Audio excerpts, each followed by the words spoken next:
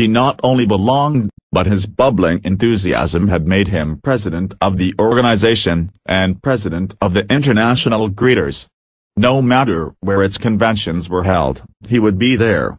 So when I saw him the next day, I began talking about the greeters. What a response I got! What a response! He talked to me for half an hour about the greeters, his tones vibrant with enthusiasm. I could plainly see that this society was not only his hobby, it was the passion of his life. Before I left his office, he had sold me a membership in his organization. In the meantime, I had said nothing about bread. But a few days later, the steward of his hotel phoned me to come over with samples and prices. "I don't know what you did to the old boy," the steward greeted me, "but he sure is sold on you." Think of it. I had been drumming at that man for 4 years, trying to get his business, and I'd still be drumming at him if I hadn't finally taken the trouble to find out what he was interested in, and what he enjoyed talking about. Edward E. Harriman of Hagerstown, Maryland, chose to live in the beautiful Cumberland Valley of Maryland after he completed his military service. Unfortunately, at that time there were few jobs available in the area. A little research uncovered the fact that a number of companies in the area were either owned or controlled by an unusual business maverick, R.J. Funkhauser, whose rise from poverty to riches intrigued Mr. Harriman.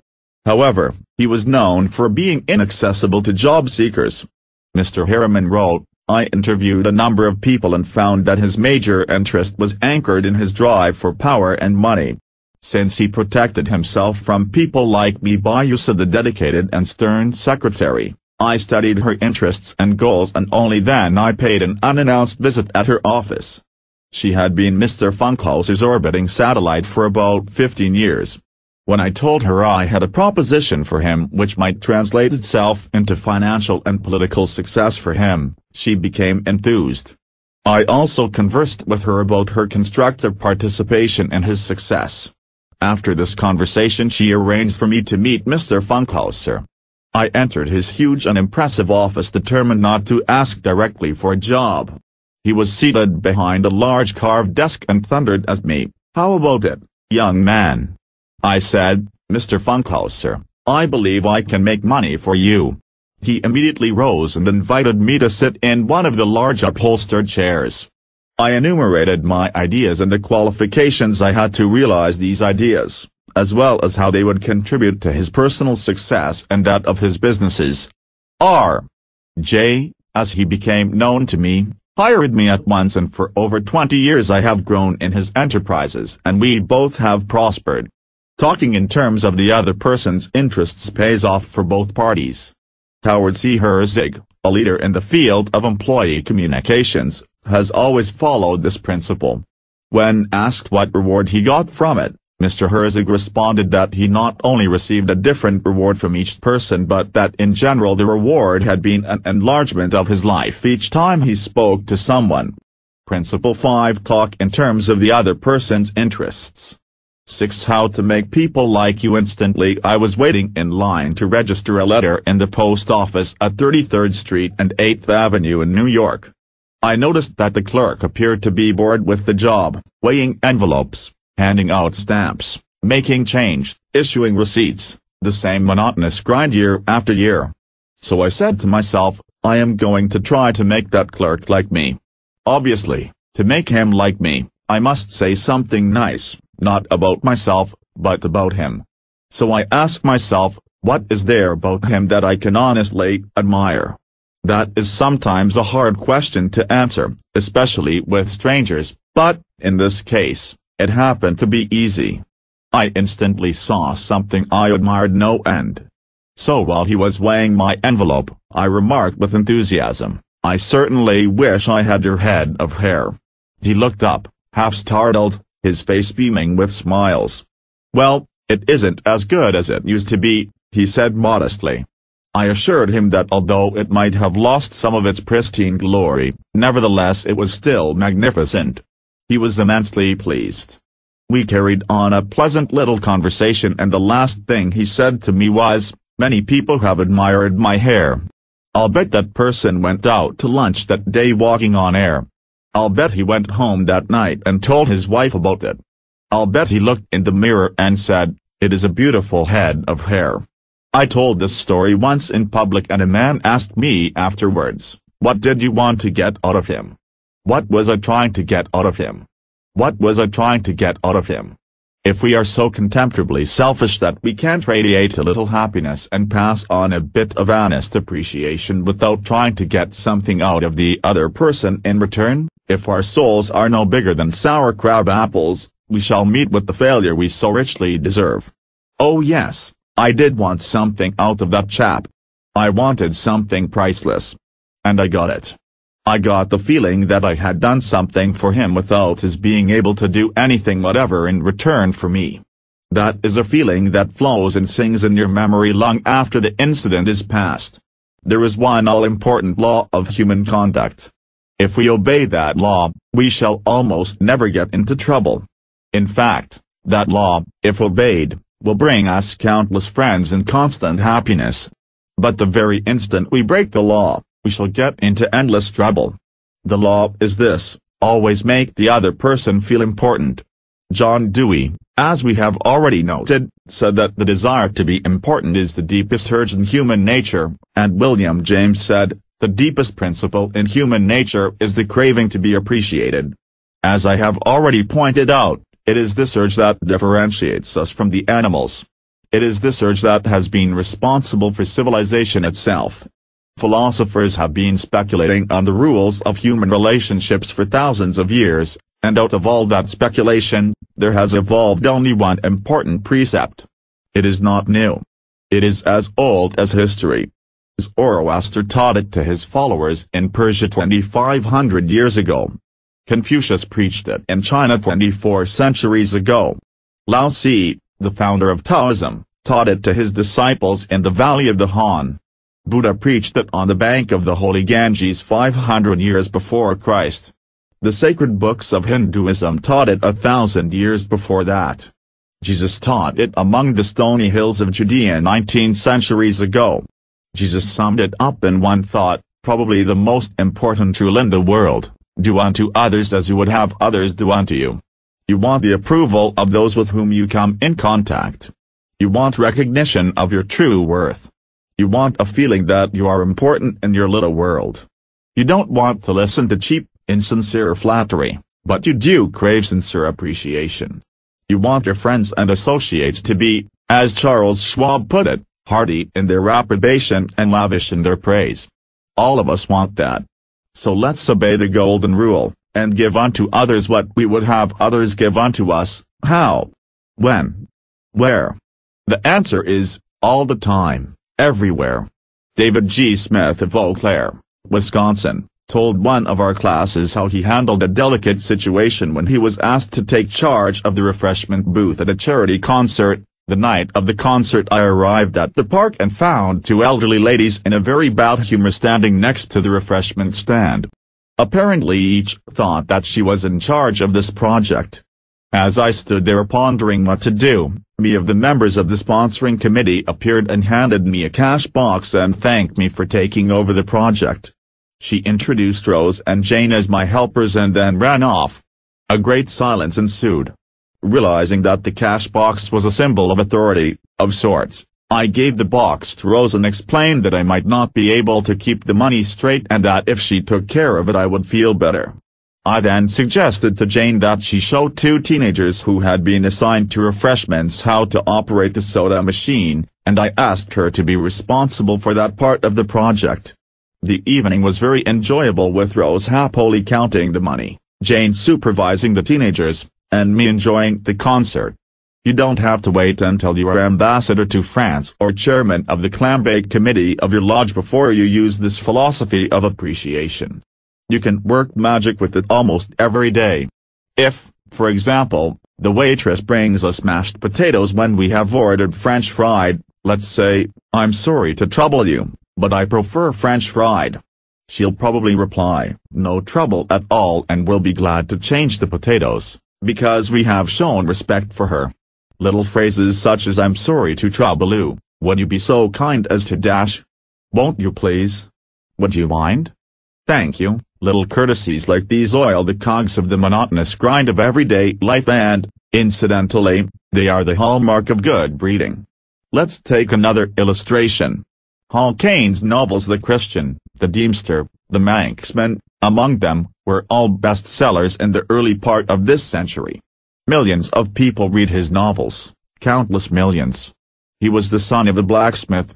He never had more than 8 years schooling in his life, yet when he died he was the richest literary man of his time. The story goes like this: Hall Caine loved sonnets and ballads, so he devoured all of Dante Gabriel Rossetti's poetry. He even wrote a lecture chanting the praises of Rossetti's artistic achievement and sent a copy to Rossetti himself. Rossetti was delighted. Any young man who has such an exalted opinion of my ability, Rossetti probably said to himself, must be brilliant, so Rossetti invited this blacksmith's son to come to London and act as his secretary. That was the turning point in Hall Caine's life, for, in his new position, he met the literary artists of the day. Profiting by their advice and inspired by their encouragement, he launched upon a career that emblazoned his name across the sky.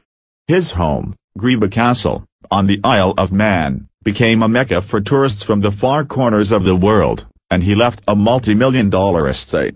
Yet, who knows, he might have died poor and unknown had he not written an essay expressing his admiration for a famous man. Such is the power, the stupendous power, of sincere, heartfelt appreciation. Rossetti considered himself important. That is not strange, almost everyone considers himself important, very important. The life of many a person could probably be changed if only someone would make him feel important. Ronald J. Rowland, who was one of the instructors of our course, in California, is also a teacher of arts and crafts. He wrote to us about the student named Chris in his beginning crafts class. Chris was a very quiet, shy boy lacking in self-confidence, the kind of student that often does not receive the attention he deserves. I also teach an advanced class that had grown to be somewhat of a status symbol and a privilege for a student to have earned the right to be in it. On Wednesday, Chris was diligently working at his desk. I really felt there was a hidden fire deep inside him. I asked Chris if he would like to be in the advanced class. How I wish I could express the look in Chris's face, the emotions in that shy 14-year-old boy, trying to hold back his tears. Who me, Mr. Rowland? Am I good enough? Yes, Chris, you are good enough. I had to leave at that point because tears were coming to my eyes. As Chris walked out of class that day, seemingly 2 inches taller, he looked at me with bright blue eyes and said in a positive voice, "Thank you, Mr. Rowland." Chris taught me a lesson I will never forget: our deep desire to feel important. To help me never forget this rule, I made a sign which reads "You are important." This sign hangs in the front of the classroom for all to see and to remind me that each student I face is equally important. The unvarnished truth is that almost all the people you meet feel themselves superior to you in some way, and a sure way to their hearts is to let them realize in some subtle way that you recognize their importance, and recognize it sincerely. Remember what Emerson said, "Every man I meet is my superior in some way." In that, I learnt of him. And the pathetic part of it is that frequently those who have the least justification for a feeling of achievement bolster up their egos by a show of tumult and conceit which is truly nauseating. As Shakespeare put it, "Man, proud man, dressed in a little brief authority, plays such fantastic tricks before high heaven, as make the angels weep." I am going to tell you how business people in my own courses have applied these principles with remarkable results. Let's take the case of a Connecticut attorney. Because of his relatives he prefers not to have his name mentioned. Shortly after joining the course, Mr. R. drove to Long Island with his wife to visit some of her relatives. She left him to chat with an old aunt of hers and rushed off by herself to visit some of the younger relatives. Since he soon had to give a speech professionally on how he applied the principles of appreciation, he thought he would gain some worthwhile experience talking with the elderly lady. So he looked around the house to see what he could honestly admire. "This house was built about 1890, wasn't it?" he inquired. "Yes, she replied. That is precisely the year it was built. It reminds me of the house I was born in, he said. It's beautiful. Well built. Roomy. You know, they don't build houses like this anymore. You're right, the old lady agreed. The young folks nowadays don't care for beautiful homes. All they want is a small apartment, and then they go off gadding about in their automobiles. This is a dream house, she said in a voice vibrating with tender memories. This house was built with love. My husband and I dreamed about it for years before we built it. We didn't have an architect. We planned it all ourselves. She showed Mr. R. about the house, and he expressed his hearty admiration for the beautiful treasures she had picked up in her travels and cherished over a lifetime: paisley shawls, an old English tea set, Wedgwood china, French beds and chairs, Italian paintings, and silk draperies that had once hung in a French chateau. After showing Mr. R. through the house, she took him out to the garage. There, jacked up on blocks, was a Packard car, in mint condition. My husband bought that car for me shortly before he passed on, she said softly. I have never ridden in it since his death. You appreciate nice things, and I'm going to give this car to you. Why, Auntie, he said, you overwhelm me. I appreciate your generosity, of course, but I couldn't possibly accept it. I'm not even a relative of yours. I have a new car, and you have many relatives that would like to have that Packard. Relatives? She exclaimed. Yes, I have relatives who are just waiting till I die so they can get that car. But they are not going to get it.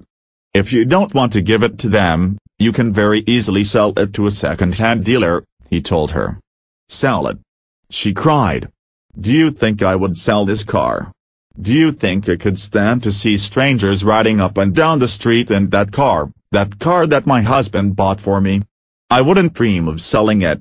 I'm going to give it to you. You appreciate beautiful things.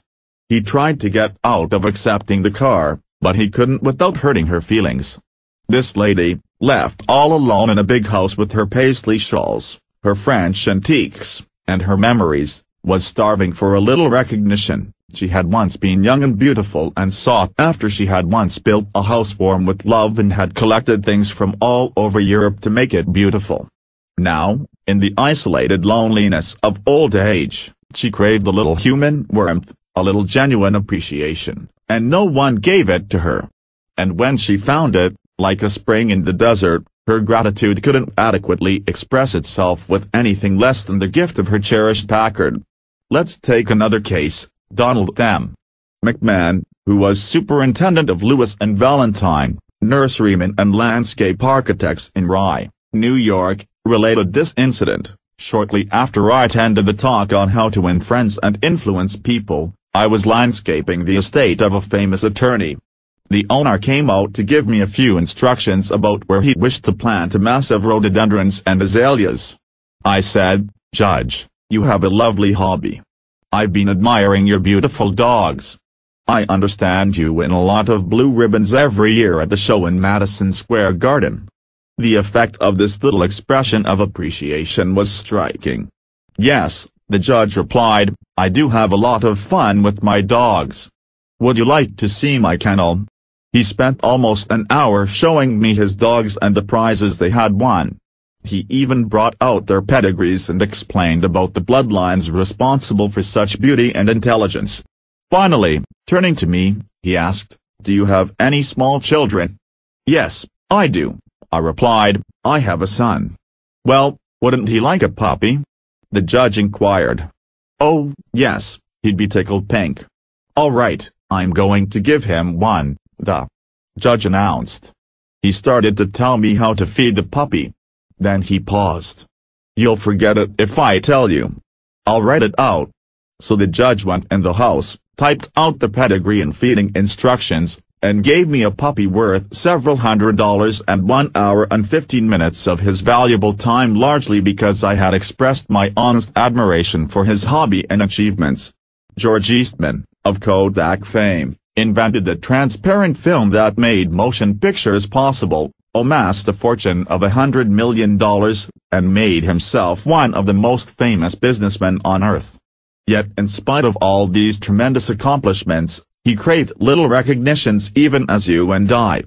To illustrate, when Eastman was building the Eastman School of Music and also Kilburn Hall in Rochester, James Adamson, then president of the Superior Seating Company of New York, wanted to get the order to supply the theater chairs for these buildings.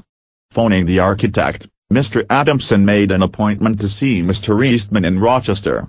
When Adamson arrived, the architect said, "I know you want to get this order, but I can tell you right now that you won't stand a ghost of a show if you take more than 5 minutes of George Eastman's time. He is a strict disciplinarian. He is very busy. So tell your story quickly and get out." Adamson was prepared to do just that. When he was ushered into the room, he saw Mr. Eastman bending over a pile of papers at his desk.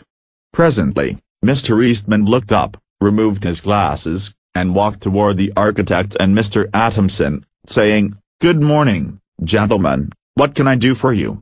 The architect introduced them, and then Mr. Adamson said, "While we've been waiting for you, Mr. Eastman, I've been admiring your office. I wouldn't mind working in a room like this myself. I'm in the interior woodworking business, and I never saw a more beautiful office in all my life." George Eastman replied, "You remind me of something I had almost forgotten. It is beautiful, isn't it? I enjoyed it a great deal when it was first built. But I come down here now with a lot of other things on my mind and sometimes don't even see the room for weeks at a time." Adamson walked over and rubbed his hand across a panel. "This is English oak, isn't it? A little different texture from Italian oak." "Yes," Eastman replied. "Imported English oak. It was selected for me by a friend who specializes in fine woods." Then Eastman showed him about the room, commenting on the proportions, the coloring, the hand carving and other effects he had helped to plan and execute. While drifting about the room, admiring the woodwork, they paused before a window, and George Eastman, in his modest, soft-spoken way, pointed out some of the institutions through which he was trying to help humanity: the University of Rochester, the General Hospital, the Homeopathic Hospital, the Friendly Home, the Children's Hospital. Mr. Adamson congratulated him warmly on the idealistic way he was using his wealth to alleviate the sufferings of humanity. Presently, George Eastman unlocked a glass case and pulled out the first camera he had ever owned, an invention he had bought from an Englishman. Adamson questioned him at length about his early struggles to get started in business, and Mr. Eastman spoke with real feeling about the poverty of his childhood, telling how his widowed mother had kept a boarding house while he clerked in an insurance office. The terror of poverty haunted him day and night, and he resolved to make enough money so that his mother wouldn't have to work. Mr. Adamson drew him out with further questions and listened, absorbed, while he related the story of his experiments with dry photographic plates. He told how he had worked in an office all day, and sometimes experimented all night, taking only brief naps while the chemicals were working, sometimes working and sleeping in his clothes for 72 hours at the stretch. James Adamson had been ushered into Eastman's office at 10:15 and had been warned that he must not take more than 5 minutes, but an hour had passed, then 2 hours passed. And they were still talking. Finally, George Eastman turned to Adamson and said, "The last time I was in Japan I bought some chairs, brought them home, and put them in my sun porch. But the sun peeled the paint, so I went downtown the other day and bought some paint and painted the chairs myself. Would you like to see what sort of a job I can do painting chairs? All right. Come up to my home and have lunch with me and I'll show you." After lunch, Mr. Eastman showed Adamson the chairs he had brought from Japan. They weren't worth more than a few dollars, but George Eastman, now a multimillionaire, was proud of them because he himself had painted them. The order for the seats amounted to $90,000. Who do you suppose got the order, James Adamson or one of his competitors? From the time of the story until Mr. Eastman's death, he and James Adamson were close friends. Claude Marie, a restaurant owner in Rouen, France, used this principle and saved his restaurant the loss of a key employee. This woman had been in his employ for 5 years and was a vital link between M. Murray and his staff of 21 people.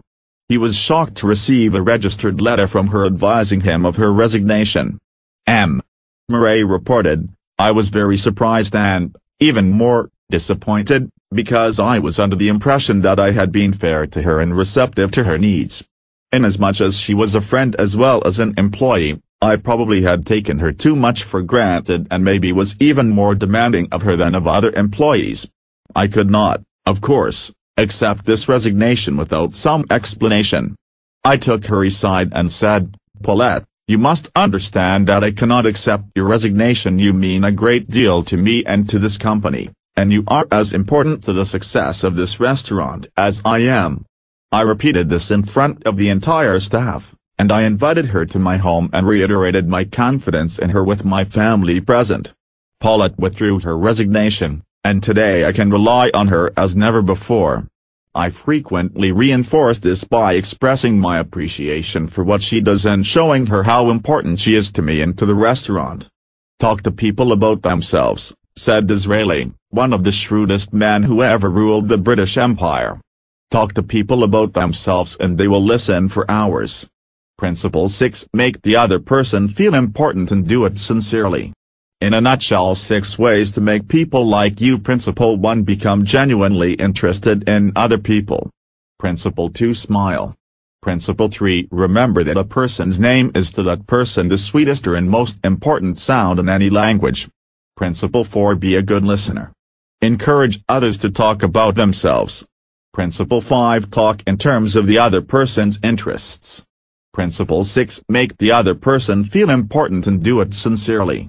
Part 3. How to win people to your way of thinking. 1. You can't win an argument. Shortly after the close of World War I, I learned an invaluable lesson one night in London. I was manager at the time for Sir Ross Smith. During the war, Sir Ross had been the Australian ace out in Palestine, and shortly after peace was declared, he astonished the world by flying halfway around it in 30 days. No such feat had ever been attempted before. It created a tremendous sensation. The Australian government awarded him $50,000, the King of England knighted him, and, for a while, he was the most talked about man under the Union Jack. I was attending a banquet one night given in Sir Ross's honour, and during the dinner, the man sitting next to me told a humorous story which hinged on the quotation, "There's a divinity that shapes our ends, rough hew them how we will." The raconteur mentioned that the quotation was from the Bible. He was wrong. I knew that, I knew it positively. There couldn't be the slightest doubt about it. And so, to get a feeling of importance and display my superiority, I appointed myself as an unsolicited and unwelcome committee of one to correct him. He stuck to his guns. "What? From Shakespeare? Impossible. Absurd. That quotation was from the Bible. And he knew it." The storyteller was sitting on my right, and Frank Gammon, an old friend of mine, was seated at my left. Mr. Gammon had devoted years to the study of Shakespeare, so the storyteller and I agreed to submit the question to Mr. Gammon. Mr. Gammon listened, kicked me under the table, and then said, "Dale, you are wrong. The gentleman is right. It is from the Bible." On our way home that night, I said to Mr. Gammon, "Frank, you knew that quotation was from Shakespeare?" "Yes, of course," he replied, "Hamlet, Act 5, Scene 2. But we were guests at a festive occasion, my dear Dale. Why prove to a man he is wrong? Is that going to make him like you? Why not let him save his face? He didn't ask for your opinion. He didn't want it. Why argue with him? Always avoid the acute angle." The man who said that taught me a lesson I'll never forget. I not only had made the storyteller uncomfortable, but had put my friend in an embarrassing situation. How much better it would have been had I not become argumentative. It was a sorely needed lesson because I had been an inveterate arguer. During my youth, I had argued with my brother about everything under the Milky Way. When I went to college, I studied logic and argumentation and went in for debating contests. Talk about being from Missouri, I was born there. I had to be shown. Later, I taught debating and argumentation in New York, and once, I am ashamed to admit, I plan to write a book on the subject. Since then, I have listened to, engaged in, and watched the effect of thousands of arguments. As a result of all this, I have come to the conclusion that there is only one way under high heaven to get the best of an argument, and that is to avoid it. Avoid it as you would avoid rattlesnakes and earthquakes. 9 times out of 10, an argument ends with each of the contestants more firmly convinced than ever that he is absolutely right. You can't win an argument. You can't, because if you lose it, you lose it, and if you win it, you lose it. Why? Well, suppose you triumph over the other man and shoot his argument full of holes and prove that he is non compos mentis. Then what? You will feel fine. But what about him? You have made him feel inferior. You have hurt his pride. He will resent your triumph. And a man convinced against his will is of the same opinion still. Years ago Patrick J. O'Hare joined one of my classes. He had had little education, and how he loved to scrap. He had once been a chauffeur, and he came to me because he had been trying, without much success, to sell trucks. A little questioning brought out the fact that he was continually scraping with and antagonizing the very people he was trying to do business with. If a prospect said anything derogatory about the trucks he was selling, Pat soared and was right at the customer's throat. Pat won a lot of arguments in those days. As he said to me afterward, I often walked out of an office saying, I told that bird something. Sure, I had told him something, but I hadn't sold him anything.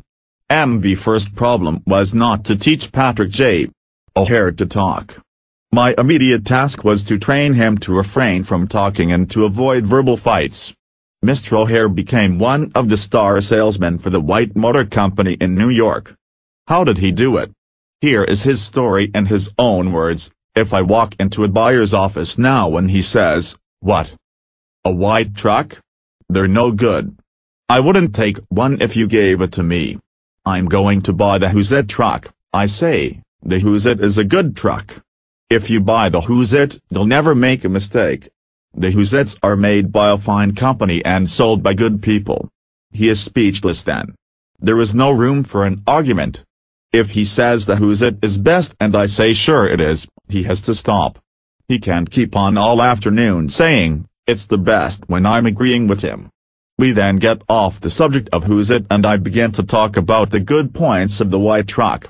There was a time when a remark like his first one would have made me see scarlet and red and orange. I would start arguing against the Who's It, and the more I argued against it, the more my prospect argued in favor of it, and the more he argued, the more he sold himself on my competitor's product. As I look back now, I wonder how I was ever able to sell anything. I lost years of my life in scrapping and arguing. I keep my mouth shut now. It pays. As wise old Ben Franklin used to say, if you argue and rankle and contradict, you may achieve a victory sometimes, but it will be an empty victory because you will never get your opponent's goodwill. So figure it out for yourself. Which would you rather have, an academic, theatrical victory or a person's goodwill? You can seldom have both.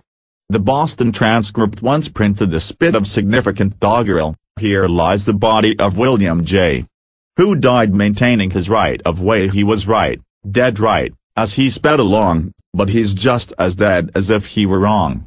You may be right, dead right, as you speed along in your argument, but as far as changing another's mind is concerned, you will probably be just as futile as if you were wrong. Frederick S. Parsons, an income tax consultant, had been disputing and wrangling for an hour with a government tax inspector. An item of $9,000 was at stake. Mr. Parsons claimed that this $9,000 was in reality a bad debt, that it would never be collected, that it ought not to be taxed. "Bad debt, my eye," retorted the inspector. "It must be taxed." This inspector was cold, arrogant and stubborn, Mr. Parsons said as he told the story to the class. Reason was wasted and so were facts. The longer we argued, the more stubborn he became. So I decided to avoid argument, change the subject, and give him appreciation. I said, I suppose this is a very petty matter in comparison with the really important and difficult decisions you're required to make. I've made a study of taxation myself. But I've had to get my knowledge from books. You are getting yours from the firing line of experience. I sometimes wish I had a job like yours. It would teach me a lot. I meant every word I said. Well. The inspector straightened up in his chair, leaned back, and talked for a long time about his work, telling me of the clever frauds he had uncovered. His tone gradually became friendly, and presently he was telling me about his children.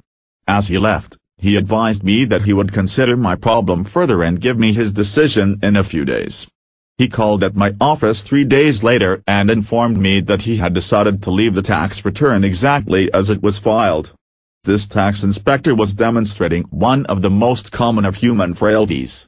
He wanted a feeling of importance, and as long as Mr. Parsons argued with him, he got his feeling of importance by loudly asserting his authority. But as soon as his importance was admitted and the argument stopped and he was permitted to expand his ego, he became a sympathetic and kindly human being. Buddha said, "Hatred is never ended by hatred but by love, and a misunderstanding is never ended by an argument but by tact, diplomacy, conciliation and a sympathetic desire to see the other person's viewpoint." Lincoln once reprimanded a young army officer for indulging in a violent controversy with an associate. "No man who is resolved to make the most of himself," said Lincoln, "can spare time for personal contention. Still less can he afford to take the consequences, including the vitiation of his temper and the loss of self-control. Yield larger things to which you show no more than equal rights, and yield lesser ones though clearly your own. Better give your path to a dog than be bitten by him in contesting for the right. Even killing the dog would not cure the bite." In an article in Bits and Pieces, some suggestions are made on how to keep a disagreement from becoming an argument. Welcome the disagreement. Remember the slogan, when two partners always agree, one of them is not necessary. If there is some point you haven't thought about, be thankful if it is brought to your attention. Perhaps this disagreement is your opportunity to be corrected before you make a serious mistake. Distrust your first instinctive impression. Our first natural reaction in a disagreeable situation is to be defensive. Be careful. Keep calm and watch out for your first reaction. It may be you at your worst, not your best. Control your temper. Remember, you can measure the size of a person by what makes him or her angry. Listen first. Give your opponents a chance to talk. Let them finish. Do not resist, defend or debate. This only raises barriers. Try to build bridges of understanding. Don't build higher barriers of misunderstanding. Look for areas of agreement. When you have heard your opponents out, dwell first on the points and areas on which you agree. Be honest, look for areas where you can admit error and say so. Apologize for your mistakes. It will help disarm your opponents and reduce defensiveness. Promise to think over your opponent's ideas and study them carefully. And mean it. Your opponents may be right. It is a lot easier at this stage to agree to think about their points than to move rapidly ahead and find yourself in a position where your opponents can say, "We tried to tell you, but you wouldn't listen." Thank your opponents sincerely for their interest. Anyone who takes the time to disagree with you is interested in the same things you are. Think of them as people who really want to help you, and you may turn your opponents into friends. Postpone action to give both sides time to think through the problem. Suggest that a new meeting be held later that day or the next day, when all the facts may be brought to bear. In preparation for this meeting, ask yourself some hard questions. Could my opponents be right? Partly right? Is there truth or merit in their position or argument? Is my reaction one that will relieve the problem, or will it just relieve any frustration? Will my reaction drive my opponents further away or draw them closer to me? Will my reaction elevate the estimation good people have of me? Will I win or lose? What price will I have to pay if I win? If I am quiet about it, will the disagreement blow over? Is this difficult situation an opportunity for me? Bits and Pieces, published by the Economics Press, Fairfield, NJA pretender Jan Pierce, after he was married nearly 50 years, once said, "My wife and I made a pact a long time ago, and we've kept it no matter how angry we've grown with each other. When one yells, the other should listen, because when two people yell, there is no communication, just noise and bad vibrations. Principle 1: the only way to get the best of an argument is to avoid it. 2. A sure way of making enemies, and how to avoid it. When Theodore Roosevelt was in the White House, he confessed that if he could be right 75% of the time, he would reach the highest measure of his expectation. If that was the highest rating that one of the most distinguished men of the 20th century could hope to obtain, what about you and me? If you could be sure of being right only 55% of the time, you can go down to Wall Street and make $1 million a day. If you can't be sure of being right even 55% of the time, why should you tell other people they are wrong? You can tell people they are wrong by a look or an intonation or gesture just as eloquently as you can in words, and if you tell them they are wrong, do you make them want to agree with you? Never. For you have struck a direct blow at their intelligence, judgment, pride and self-respect. That will make them want to strike back. But it will never make them want to change their minds. You may then hurl at them all the logic of a Plato or an Immanuel Kant, but you will not alter their opinions, for you have hurt their feelings. Never begin by announcing, "I am going to prove so and so to you." That's bad. That's tantamount to saying, "I'm smarter than you are, I'm going to tell you a thing or two and make you change your mind." That is a challenge. It arouses opposition and makes the listener want to battle with you before you even start. It is difficult, under even the most benign conditions, to change people's minds. So why make it harder? Why handicap yourself? If you are going to prove anything, don't let anybody know it. Do it so subtly, so adroitly, that no one will feel that you are doing it. This was expressed succinctly by Alexander Pope: "Men must be taught as if you taught them not, and things unknown proposed as things forgot." Over 300 years ago Galileo said, "You cannot teach a man anything, you can only help him to find it within himself." As Lord Chesterfield said to his son, "Be wiser than other people if you can, but do not tell them so." Socrates said repeatedly to his followers in Athens, "One thing only I know, and that is that I know nothing." Well, I can't hope to be any smarter than Socrates, so I have quit telling people they are wrong. And I find that it pays. If a person makes a statement that you think is wrong, yes, even that you know is wrong, isn't it better to begin by saying, "Well, now, look, I thought otherwise, but I may be wrong. I frequently am. And if I am wrong, I want to be put right. Let's examine the facts." There's magic, positive magic, in such phrases as, "I may be wrong. I frequently am." Let's examine the facts. Nobody in the heavens above or on earth beneath or in the waters under the earth will ever object to your saying, "I may be wrong." Let's examine the facts.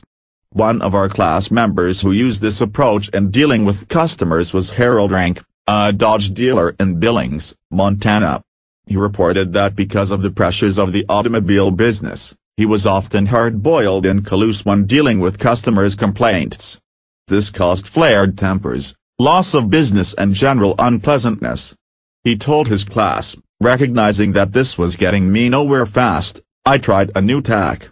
I would say something like this: our dealership has made so many mistakes that I am frequently ashamed. We may have erred in your case. Tell me about it."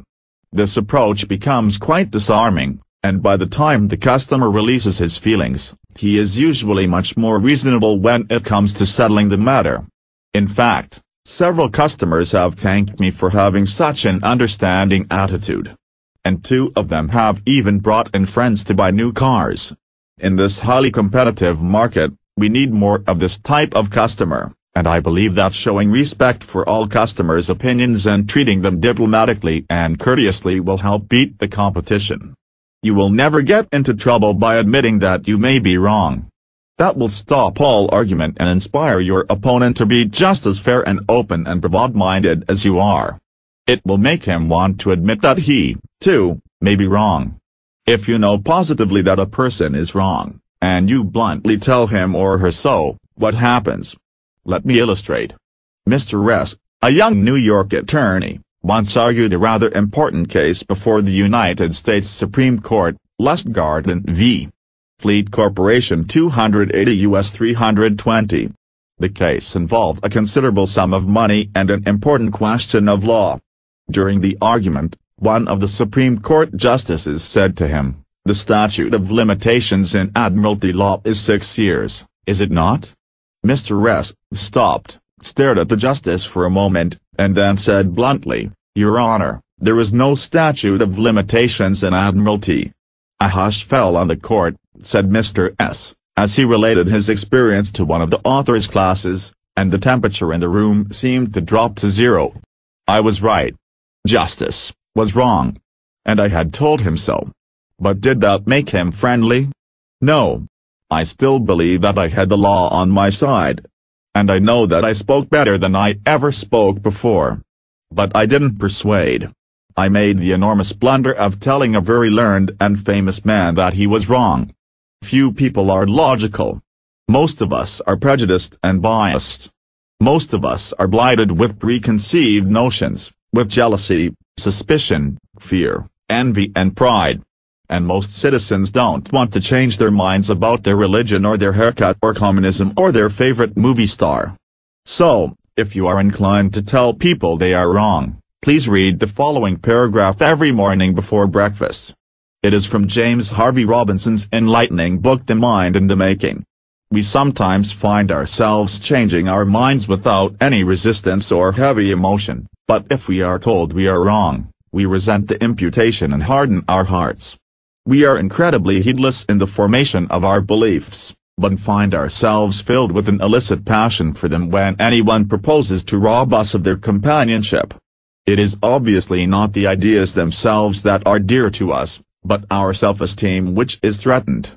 The little word "my" is the most important one in human affairs, and properly to reckon with it is the beginning of wisdom. It has the same force whether it is my dinner, my dog, and my house, or my father, my country, and my God. We not only resent the imputation that our watch is wrong, or our car shabby, but that our conception of the canals of Mars, of the pronunciation of Epictetus, of the medicinal value of salicin, or of the date of Sargon is subject to revision.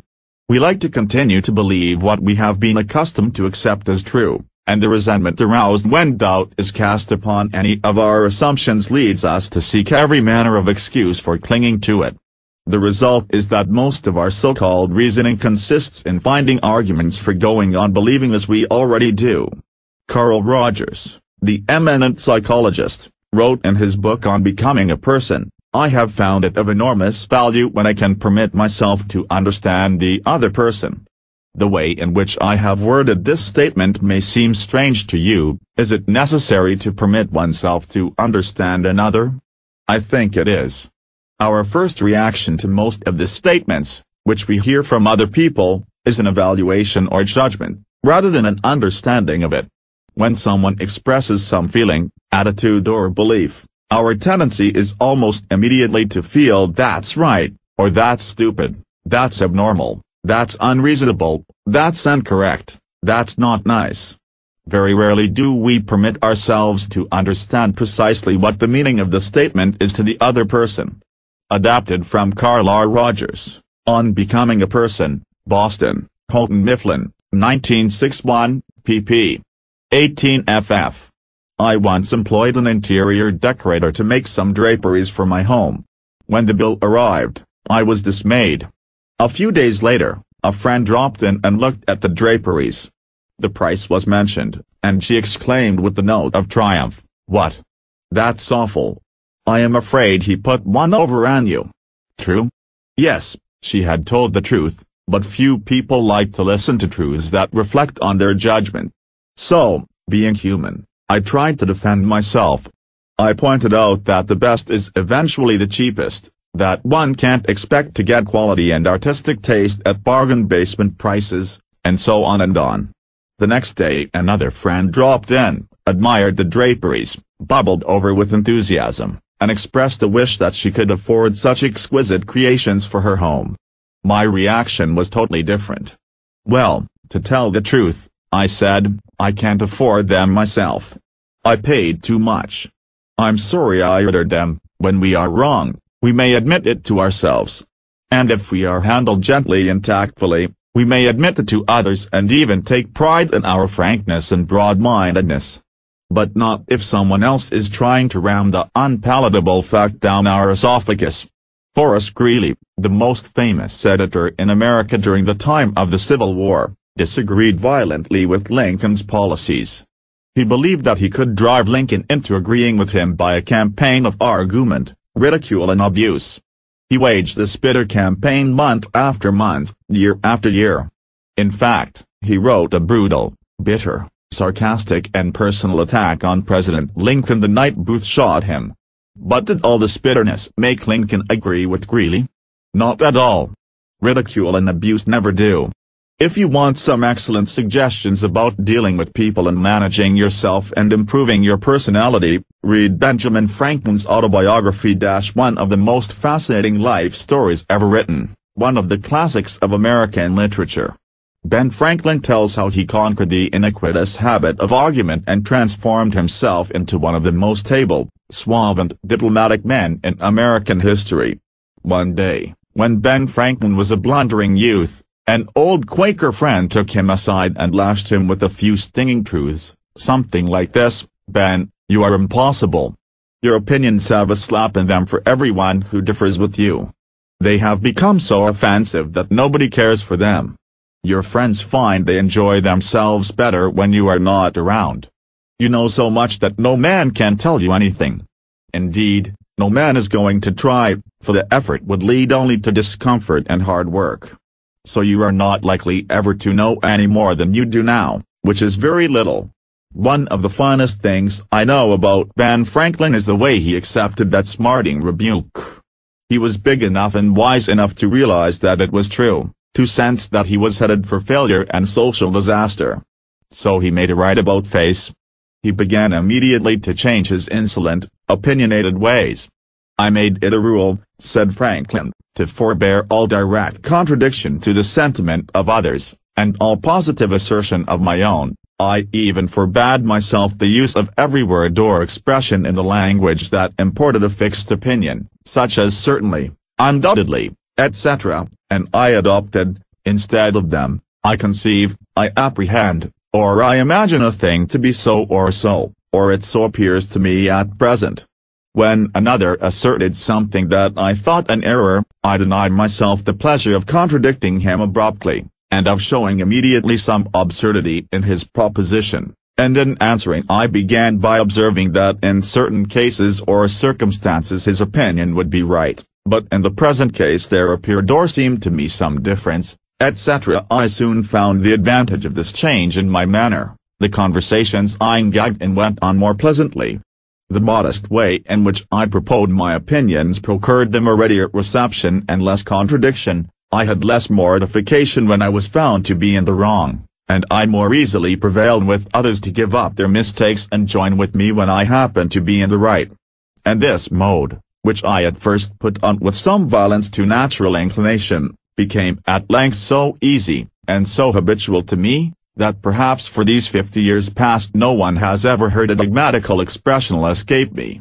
And to this habit, after my character of integrity, I think it principally owing that I had earned so much weight with my fellow citizens when I proposed new institutions, or alterations in the old, and so much influence in public councils when I became a member, for I was but a bad speaker, never eloquent, subject to much hesitation in my choice of words, hardly correct in language, and yet I generally carried my points.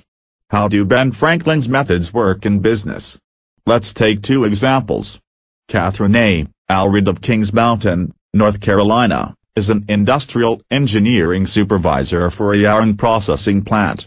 She told one of our classes how she handled a sensitive problem before and after taking our training. "Part of my responsibility," she reported, "deals with setting up and maintaining incentive systems and standards for our operators so they can make more money by producing more yarn.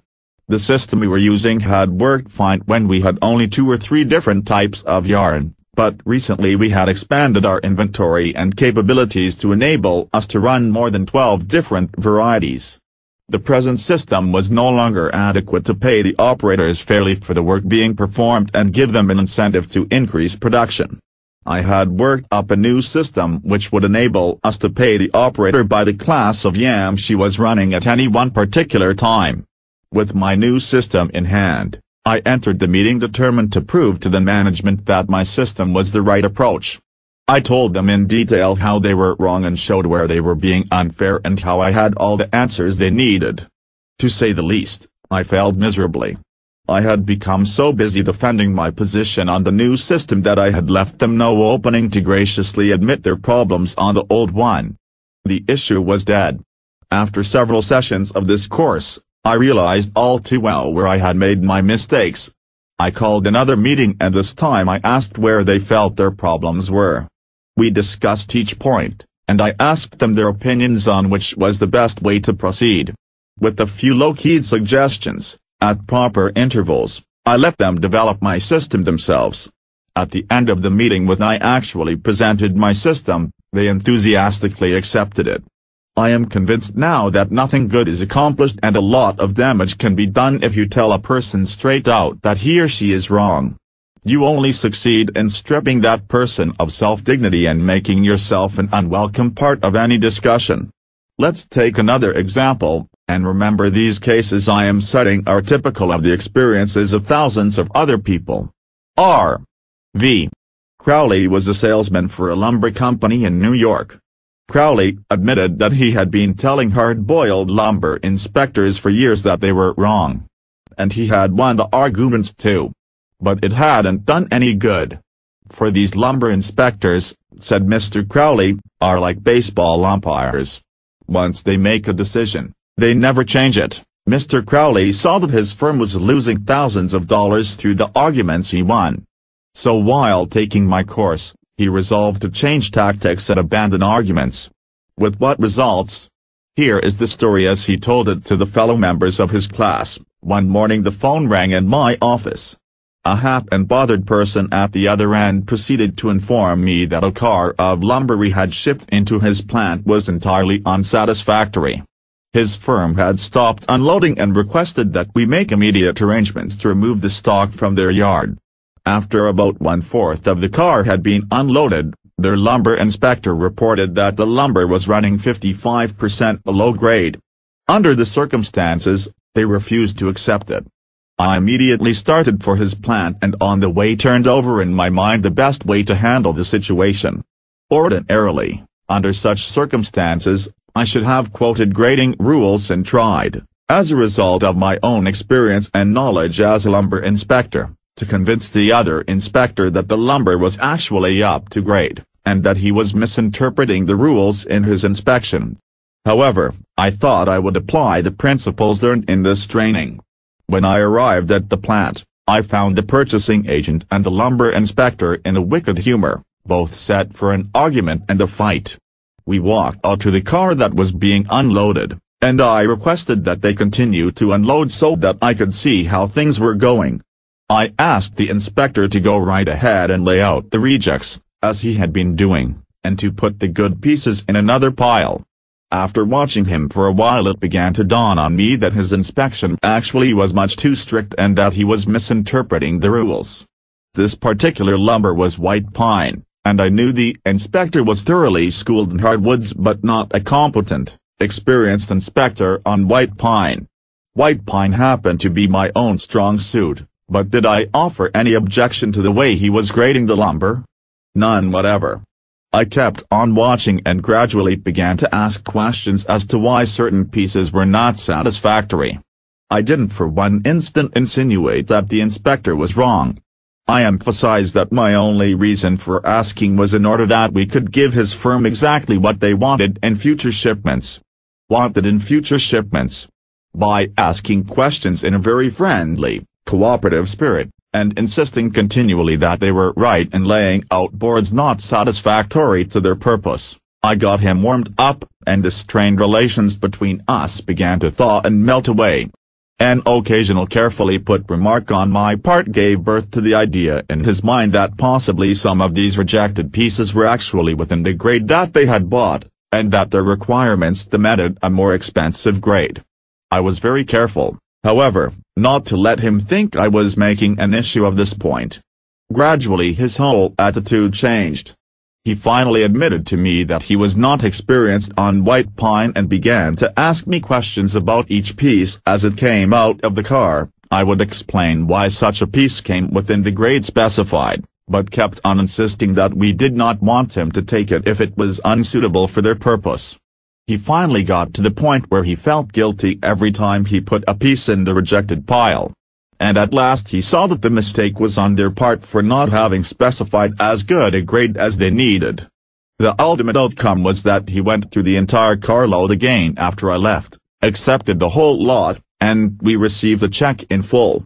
In that one instance alone, a little tact, and the determination to refrain from telling the other man he was wrong, saved my company a substantial amount of cash, and it would be hard to place a money value on the goodwill that was saved. Martin Luther King was asked how, as a pacifist, he could be an admirer of Air Force General Daniel Chappie James, then the nation's highest-ranking black officer. Dr. King replied, "I judge people by their own principles, not by my own." In a similar way, General Robert E. Lee once spoke to the President of the Confederacy, Jefferson Davis, in the most glowing terms about a certain officer under his command. Another officer in attendance was astonished. "General," he said, "do you not know that the man of whom you speak so highly is one of your bitterest enemies who misses no opportunity to malign you?" "Yes," replied General Lee, "but the President asked my opinion of him, he did not ask for his opinion of me. By the way, I am not revealing anything new in this chapter. 2,000 years ago, Jesus said, 'Agree with thine adversary quickly.' And 2,200 years before Christ was born, King Ecto of Egypt gave his son some shrewd advice that is sorely needed today. 'Be diplomatic,' counseled the king. 'It will help you gain your point.' In other words, don't argue with your customer or your spouse or your adversary. Don't tell them they are wrong, don't get them stirred up. Use a little diplomacy. PRNCPLE2SH our respect for the author person S open IONS. Niverse. What read WRNG. 3 If you're wrong, admit it. Within a minute's walk of my house there was a wild stretch of the virgin timber, where the blackberry thickets foam white in the springtime, where the squirrels nested and reared their young, and the horseweeds grew as tall as a horse's head. This unspoiled woodland was called Forest Park, and it was a forest, probably not much different in appearance from what it was when Columbus discovered America. I frequently walked in this park with Rex, my little Boston bulldog. He was a friendly, harmless little hound, and since we rarely met anyone in the park, I took Rex along without a leash or a muzzle. One day we encountered a mounted policeman in the park, a policeman itching to show his authority. "What do you mean by letting that dog run loose in the park without a muzzle and leash?" he reprimanded me. "Don't you know it's against the law?" "Yes, I know it is," I replied softly, "but I didn't think he would do any harm out here." "You didn't think. You didn't think. The law doesn't give a tinker's damn about what you think. That dog might kill a squirrel or bite a child. Now, I'm going to let you off this time, but if I catch this dog out here again without a muzzle and a leash, you'll have to tell it to the judge." I meekly promised to obey. And I did obey, for a few times. But Rex didn't like the muzzle, and neither did I, so we decided to take a chance. Everything was lovely for a while, and then we struck a snag. Rex and I raced over the brow of a hill one afternoon and there, suddenly, to my dismay, I saw the majesty of the law, astride a bay horse. Rex was out in front, heading straight for the officer. I was in for it. I knew it. So I didn't wait until the policeman started talking. I beat him to it. I said, "Officer, you've caught me red-handed. I'm guilty. I have no alibis, no excuses. You warned me last week that if I brought the dog out here again without a muzzle you would fine me. Well, Now, the policeman responded in a soft tone. I know it's a temptation to let a little dog like that have a run out here when nobody is around. Sure, it's a temptation, I replied, but it is against the law. Well, a little dog like that isn't going to harm anybody, the policeman remonstrated. No, but he may kill squirrels, I said. Well now, I think you are taking this a bit too seriously, he told me. I'll tell you what you do. You just let him run over the hill there where I can't see him, and we'll forget all about it. That policeman, being human, wanted a feeling of importance, so when I began to condemn myself, the only way he could nourish his self-esteem was to take the magnanimous attitude of showing mercy. But suppose I had tried to defend myself, well, did you ever argue with the policeman? But instead of breaking lances with him, I admitted that he was absolutely right and I was absolutely wrong. I admitted it quickly, openly, and with enthusiasm. The affair terminated graciously in my taking his side and his taking my side. Lord Chesterfield himself could hardly have been more gracious than this mounted policeman, who, only a week previously, had threatened to have the law on me. If we know we are going to be rebuked anyhow, isn't it far better to beat the other person to it and do it ourselves? Isn't it much easier to listen to self-criticism than to bear condemnation from alien lips? Say about yourself all the derogatory things you know the other person is thinking or wants to say or intends to say, and say them before that person has a chance to say them. The chances are 100 to 1 that a generous, forgiving attitude will be taken and your mistakes will be minimized just as the mounted policeman did with me and Rex. Ferdinand D. Warren, a commercial artist, used this technique to win the goodwill of a petulant, scolding buyer of art. It is important, in making drawings for advertising and publishing purposes, to be precise and very exact, Mr. Warren said as he told the story. Some art editors demand that their commissions be executed immediately, and in these cases, some slight error is liable to occur. I knew one art director in particular who was always delighted to find fault with some little thing. I have often left his office in disgust, not because of the criticism, but because of his method of attack.